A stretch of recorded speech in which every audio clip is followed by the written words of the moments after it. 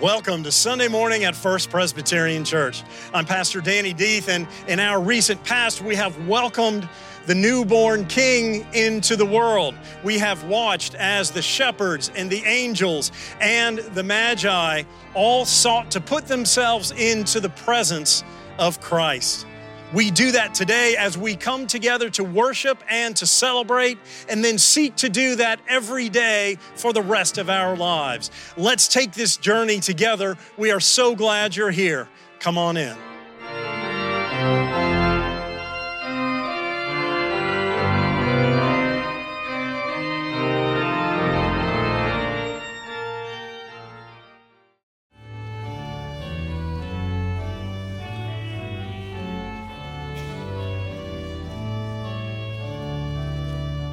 Today's first scripture reading comes from the book of Psalms, chapter 27, verses 4 through 9.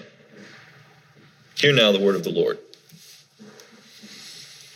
One thing that I ask of the Lord is that I will seek after, to live in the house of the Lord all the days of my life, to behold the beauty of the Lord and to inquire of his temple.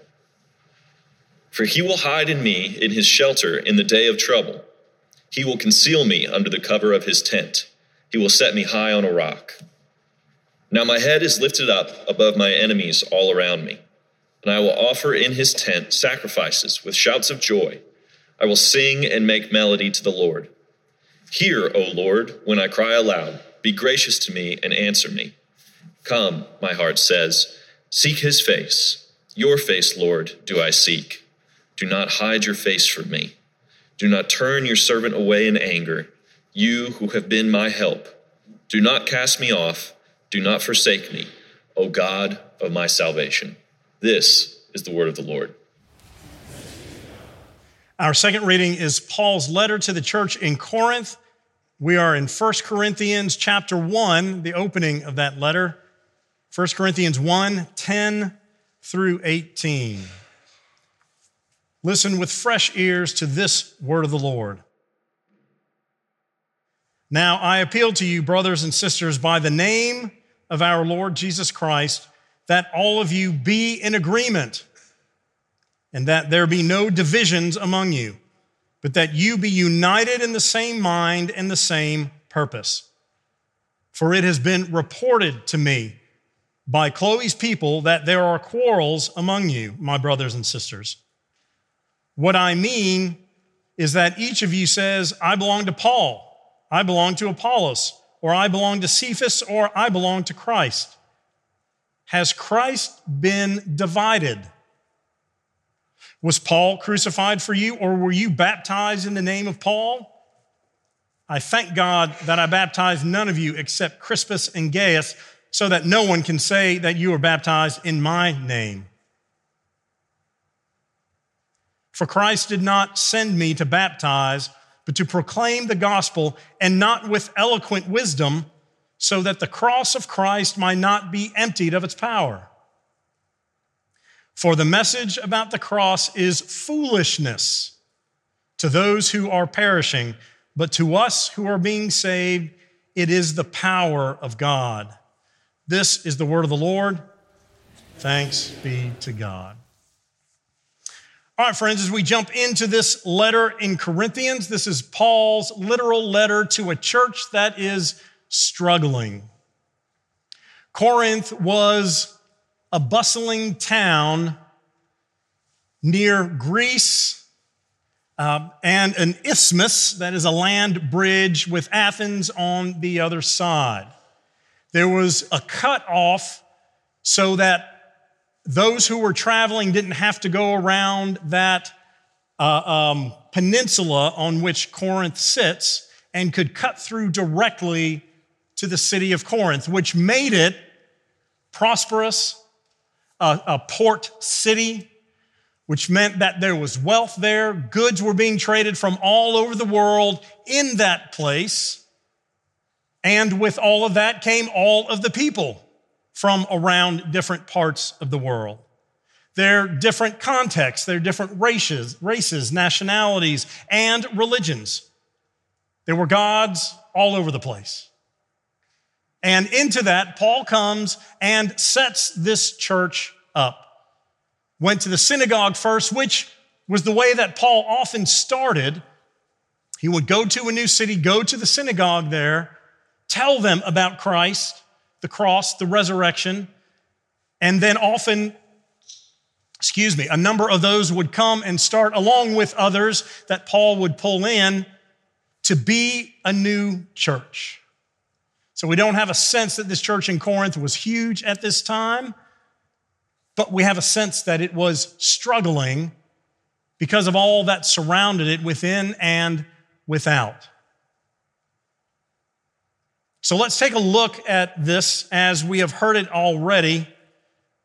Now I appeal to you, brothers, and this chapter 10, the starting verse, gives us exactly what is on Paul's mind. And as 1 Corinthians starts, it tells us why he is writing this letter.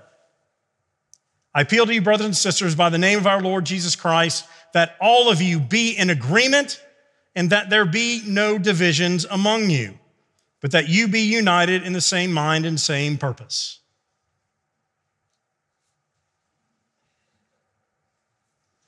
Did they knock that out after they read this letter? Oh, well, Paul said, and what does that mean? To be in agreement, therefore not to disagree, that there be no divisions, united in the same mind and purpose. What do we think Paul is talking about? I will say it this way. In any group you have been a part of, well, I'll say it this way first. Where two or more are gathered, who is there? God is there, Christ is there. What else is there? Politics and disagreement. You got two people in a room. You're often going to have two different sets of understanding and belief, even if you are in the same category of whatever. This could be a service organization you're a part of. This could be your spouse, a group of friends in your classroom, on your baseball team. It could be any group that you are a part of. And are they all uniformly, does everybody agree the same thing and all agree all the time on the direction of that particular relationship or organization? Of course not. And so why do we think that the church would be any different? Disagreement is not Paul's contention. As a matter of fact, we know later in 1 Corinthians 12, one of those passages that we know and love, Paul lifts up diversity in the way that we have all been given different gifts. Some are called to preach, some are called to teach, some are called to prophecy, some are called to different aspects, and then goes into the body of Christ imagery. If the hand would say, I'm not a foot, the hand it has low self-esteem and says, well, I'm just a hand, but it's the foot that's the big deal. But then the foot would say, well, I can't do it without the hand. Same thing with the eye. The eye would say, well, I don't hear, I'm just an eye. Obviously, we know that all of those things and all of those gifts given were meant for us to bring together to form the body of Christ. When we all share the gifts we've been given, the body of Christ is more full and effective. And when we withhold, and that's what it is, when we withhold our gifts and selves from the workings of God, Jesus, the Holy Spirit, the body of Christ, the church family, we are inhibiting and making the body of Christ less functional. So Paul is saying diversity is great. Everybody bring your context, what you've been given, your understanding, and we're going to come together. So then what is it with this disagreement? Well, I think clearly what Paul is getting to is not disagreements, it is division. And as I looked at the definition, the literal definition is to cause hostility between people. That is an aggressive and intentional act of negativity. Well, wait, preacher, if I disagree with somebody, am I causing division? Well, you would have to tell me. But Paul is making the statement that all of you need to share your voice. often that will disagree. In our church, we have it set up, our ruling body is called the session. There are 15 plus me, the pastor, I moderate. I have one vote just as everybody else does, but we work on consensus basis to get our work done in the church. That means you have to make an argument and enough people have to agree with you that majority votes that issue through. That means that people need to share, and if they disagree with what has been proposed, then they need to share that. If the session only rubber stamps what the pastor wants, there's no sense in having a session. I'll just do it myself and save us all the time and meetings and effort. But that's not the way we run church. My point is, in every significant thing that you do, in every significant relationship, in every significant group, you need to speak up when you disagree with things.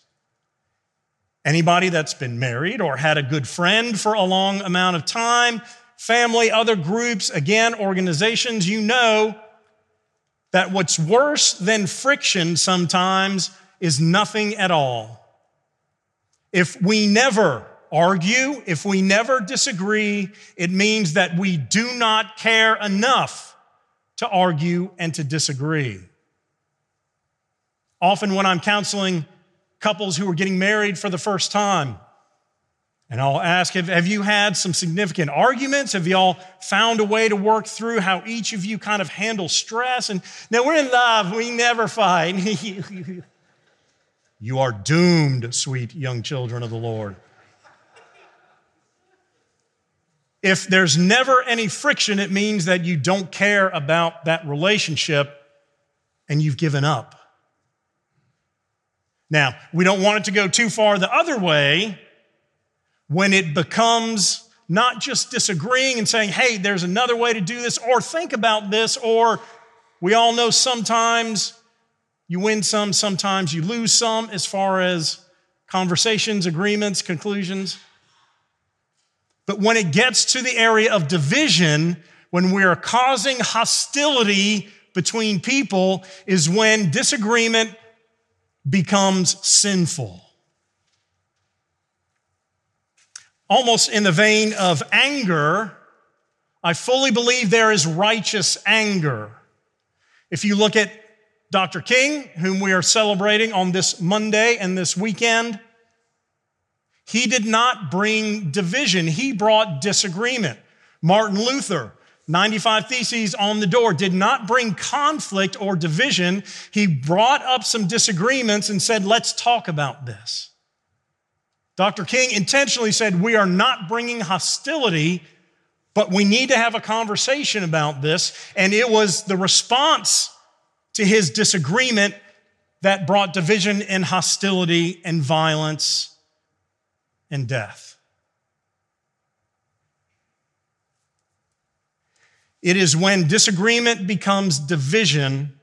It is when we start to look and make so sure that we are right that it becomes sinful, because then we start to have to be right. We start to feel superior in our position, and we start to twist things in a negative way. How was that shown here, Paul? Well, Cleo, I don't know what Cleo's problem is, ratting everybody out. Cleo's snitches get stitches, if you know what I mean. But in this case, she was concerned with the church, so she called and let Paul know stuff is going on. He said specifically, what is the issue? She's saying that there are factions within the church that are forming because people were baptized by different Christian leaders in that church and in that area. I belong to Paul. That was one. I belong to Apollos, another credible Christian leader. I belong to Cephas, that's Peter, or I belong to Christ. Has Christ been divided, Paul says? No, is the rhetorical answer. Was Paul crucified for you? Were you baptized in the name of Paul? Paul is saying. And then Paul says, I thank God I didn't baptize too many of you, so I don't have to worry about you misinterpreting what this is about.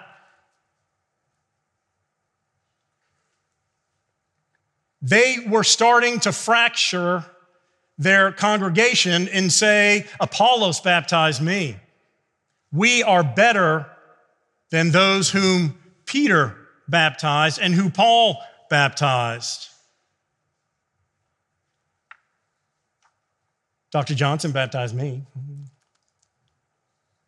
Joel Alvis baptized me.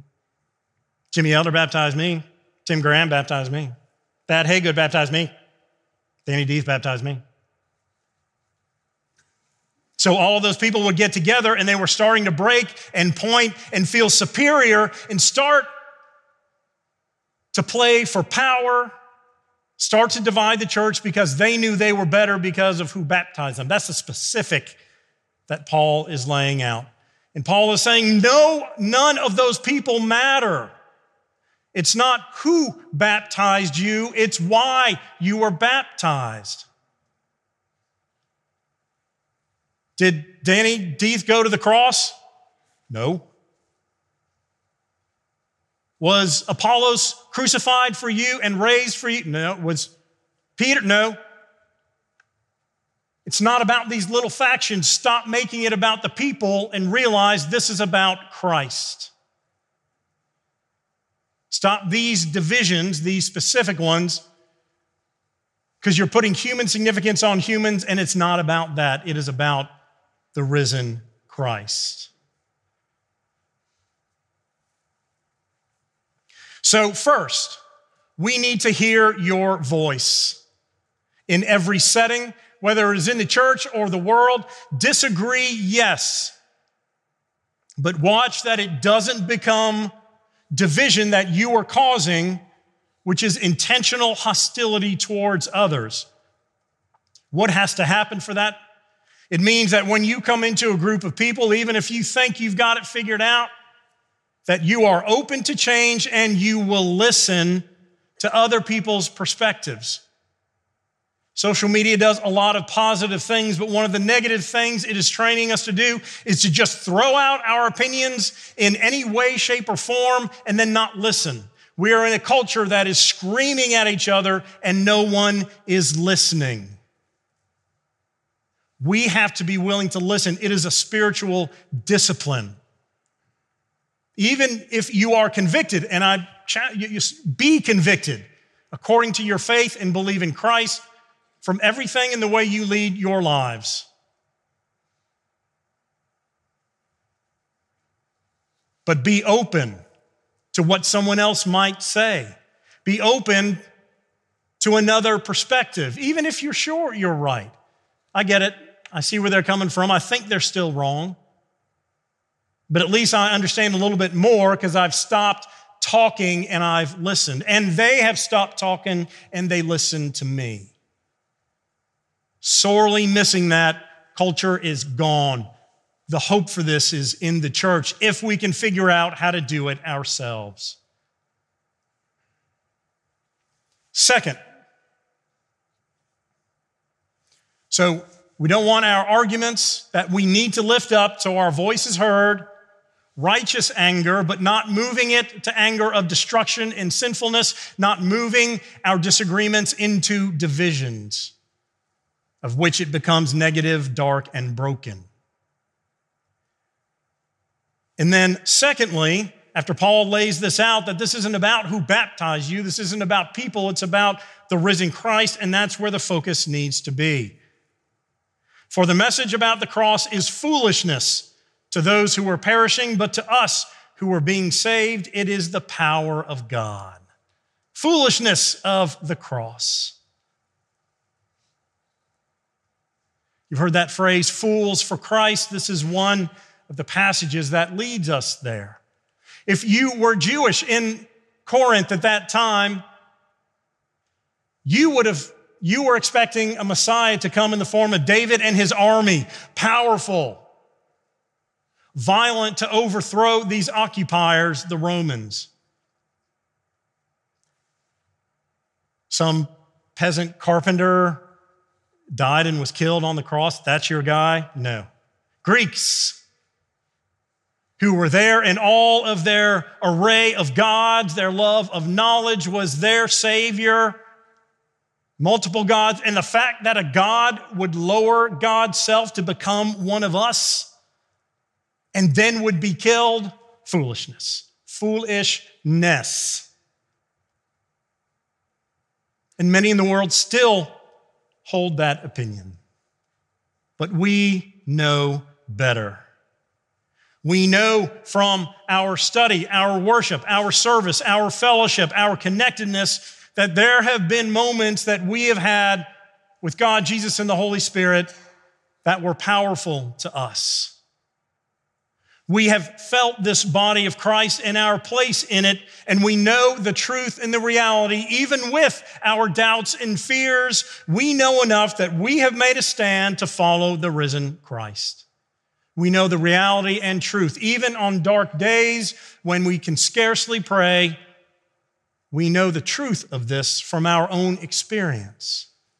And even if you don't believe this is a safe place for you, come and explore. We are meant to do this together. So the foolishness of the cross is what a lot of people see. But we know the truth. We know the reality of the cross. That God loved us so much that God sent Christ to be one of us, to die not as a sacrifice of blood and pain, but rather of grace, of reconciliation, of hope, peace, joy, and love, as our Advent wreath lifted up. All of those things were made manifest on the cross and when the tomb became empty.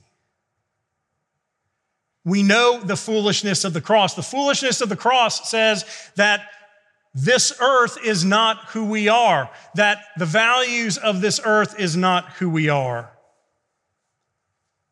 And I will close with some questions I want to read from a book called The Mission of God from Christopher Wright. If in this new year you are looking to reprioritize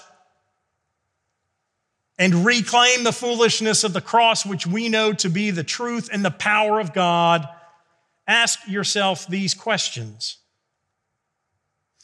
Often we ask, where does God fit into the story of my life?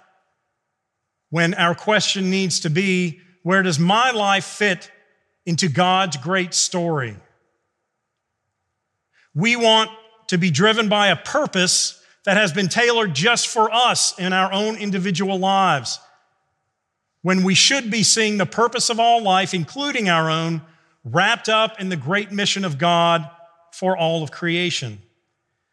We talk about the challenge of applying the Bible to our lives, which means modifying the Bible to fit where we already are. But we need to ask, what would it mean to apply our lives to the Bible or to the kingdom of God instead? Knowing the Bible to be the reality, the real story for which we are called to conform ourselves. So not squeezing God into us, but moving us into God's existing kingdom. How can we make God, the gospel, relevant to the world? God is about the business of transforming the world to fit into the shape of the gospel of God's kingdom. What about church? What can be legitimately included in the mission of God from this church, instead of asking, what kind of church God expects for God's mission? And finally, I may wonder what kind of mission God has for me when I should ask, what kind of me God wants for God's mission? So it moves us from this radically personal, individual relationship with Christ, which absolutely is important. But it shifts so that then our focus becomes, how do we serve in God's existing world and make better disciples of ourselves so we can fit in to God's love, grace, hope, joy, and present kingdom. That is the foolishness and the wisdom of the cross that Paul is lifting up to us. So on this day, let your voice be heard, disagree, but not to the point of hostility, negativity, and that kind of division. and be a fool for Christ. Tell others why you believe what you believe, not in a judgmental way, but because it's our job. You were given gifts in this body of Christ to go and share it, that the world may know. We don't save people. We do our job and tell people about why we believe, and then God takes it.